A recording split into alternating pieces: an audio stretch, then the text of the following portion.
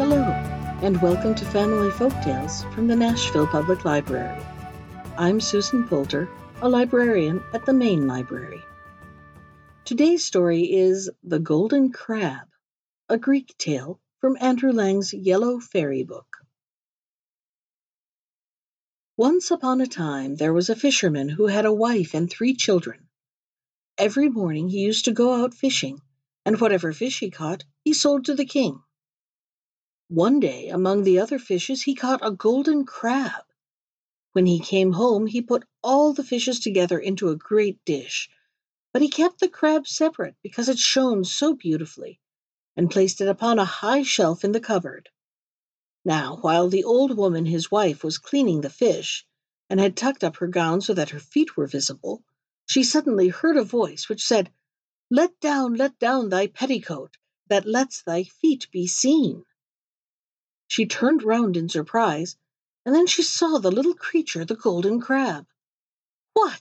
You can speak, can you, you ridiculous crab?" she said. She was not quite pleased at the crab's remarks. Then she took him up and placed him on a dish. When her husband came home and they sat down to dinner, they presently heard the crab's little voice saying, "Give me some too." They were all very much surprised, but they gave him something to eat. When the old man came to take away the plate which had contained the crab's dinner, he found it full of gold. And as the same thing happened every day, he soon became very fond of the crab. One day the crab said to the fisherman's wife, "Go to the king and tell him I wish to marry his younger daughter."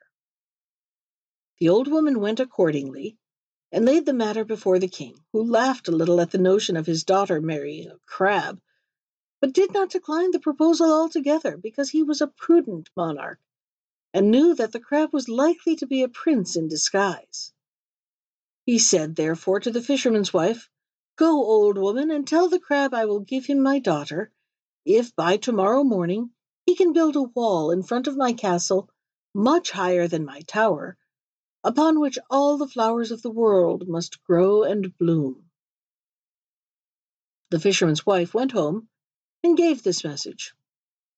Then the crab gave her a golden rod and said, "Go and strike with this rod 3 times upon the ground on the place where the king showed you, and tomorrow morning the wall will be there." The old woman did so and went away again. The next morning, when the king awoke, what do you think he saw? The wall stood there before his eyes exactly as he had bespoken it. Then the old woman went back to the king and said to him, "Your Majesty's orders have been fulfilled." "That is all very well," said the king, "but I cannot give away my daughter until there stands in front of my palace a garden in which there are 3 fountains, of which the first must play gold, the second diamonds, and the third brilliants." So the old woman had to strike again 3 times upon the ground with the rod, and the next morning the garden was there. The king now gave his consent, and the wedding was fixed for the very next day. Then the crab said to the old fisherman, "Now take this rod, go and knock with it on a certain mountain. Then a man will come out and ask you what you wish for. Answer him thus: 'Your master the king has sent me to tell you that you must send him his golden garment that is like the sun. Make him give you, besides, the queenly robes of gold and precious stones which are like the flowery meadows, and bring them both to me. And bring me also the golden cushion.'" The old man went and did his errand. When he had brought the precious robes, the crab put on the golden garment, and then crept upon the golden cushion, and in this way the fisherman carried him to the castle, where the crab presented the other garment to his bride. Now the ceremony took place, and when the married pair were alone together, the crab made himself known to his young wife, and told her how he was the son of the greatest king in the world, and how he was enchanted, so that he became a crab by day and was a man only at night, and he could also change himself into an eagle as often as he wished. No sooner had he said this than he shook himself and immediately became a handsome youth, but the next morning he was forced to creep back again into his crab shell. And the same thing happened every day. But the princess's affection for the crab and the polite attention with which she behaved to him surprised the royal family very much. They suspected some secret, but though they spied and spied, they could not discover it. Thus a year passed away, and the princess had a son whom she called Benjamin. But her mother still thought the whole matter very strange, and at last she said to the king that he ought to ask his daughter whether she would not like to have another husband instead of the crab. But when the daughter was questioned, she only answered, "I am married to the crab, and him only will I have." Then the king said to her, "I will appoint a tournament in your honor, and I will invite all the princes in the world to it, and if any one of them pleases you, you shall marry him." In the evening the princess told this to the crab, who said to her, "Take this rod, go to the garden gate and knock with it.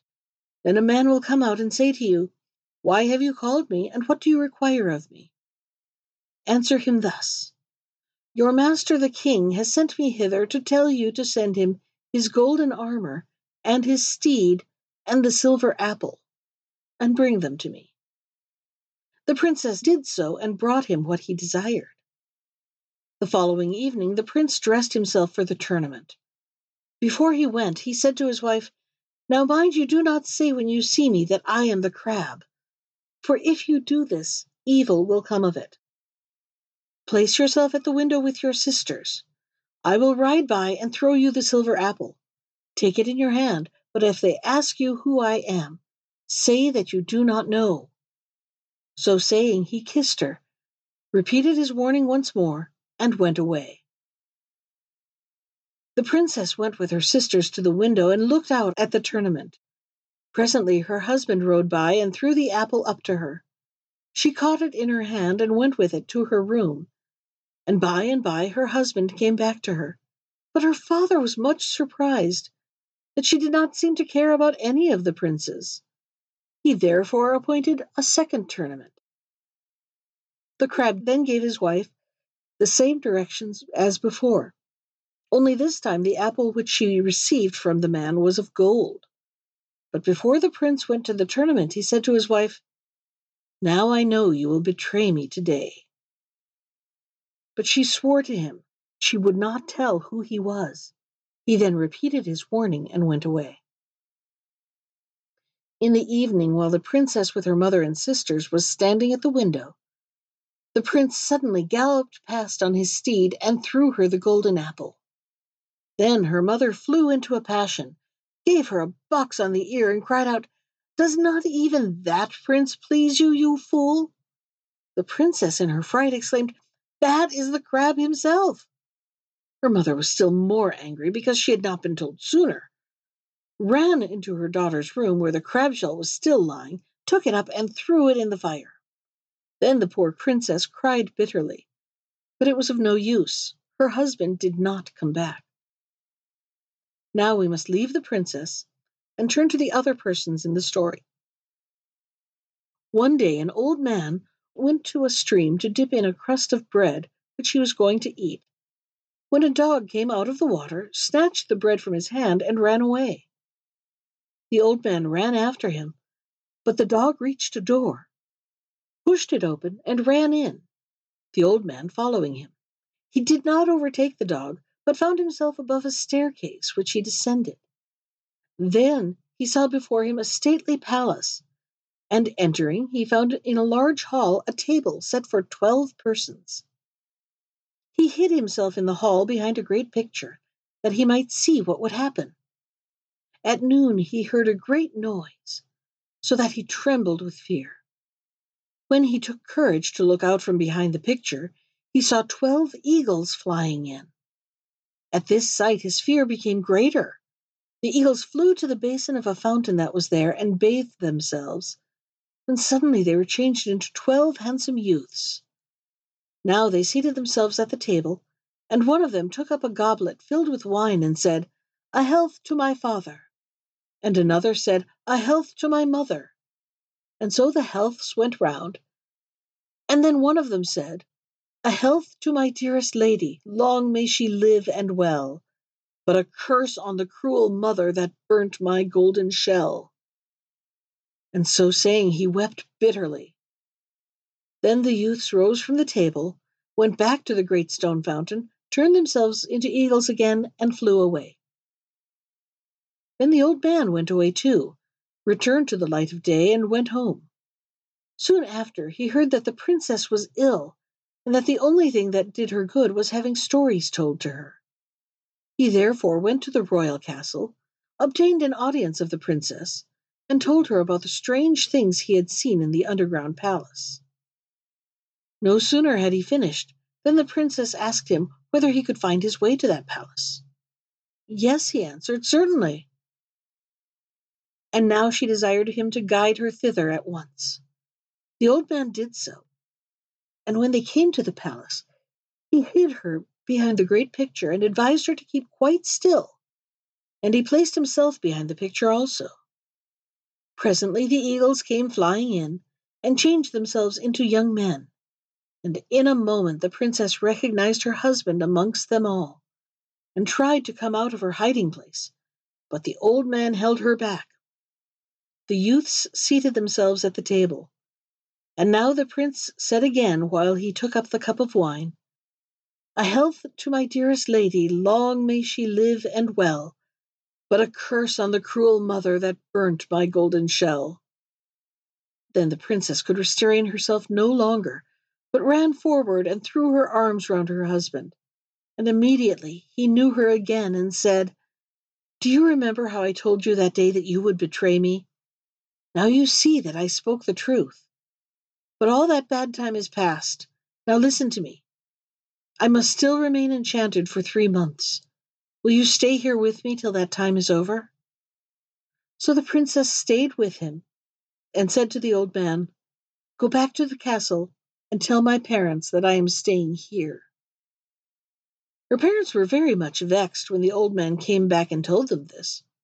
But as soon as the 3 months of the prince's enchantment were over, he ceased to be an eagle and became once more a man, and they returned home together. And then they lived happily, and we who hear the story are happier still.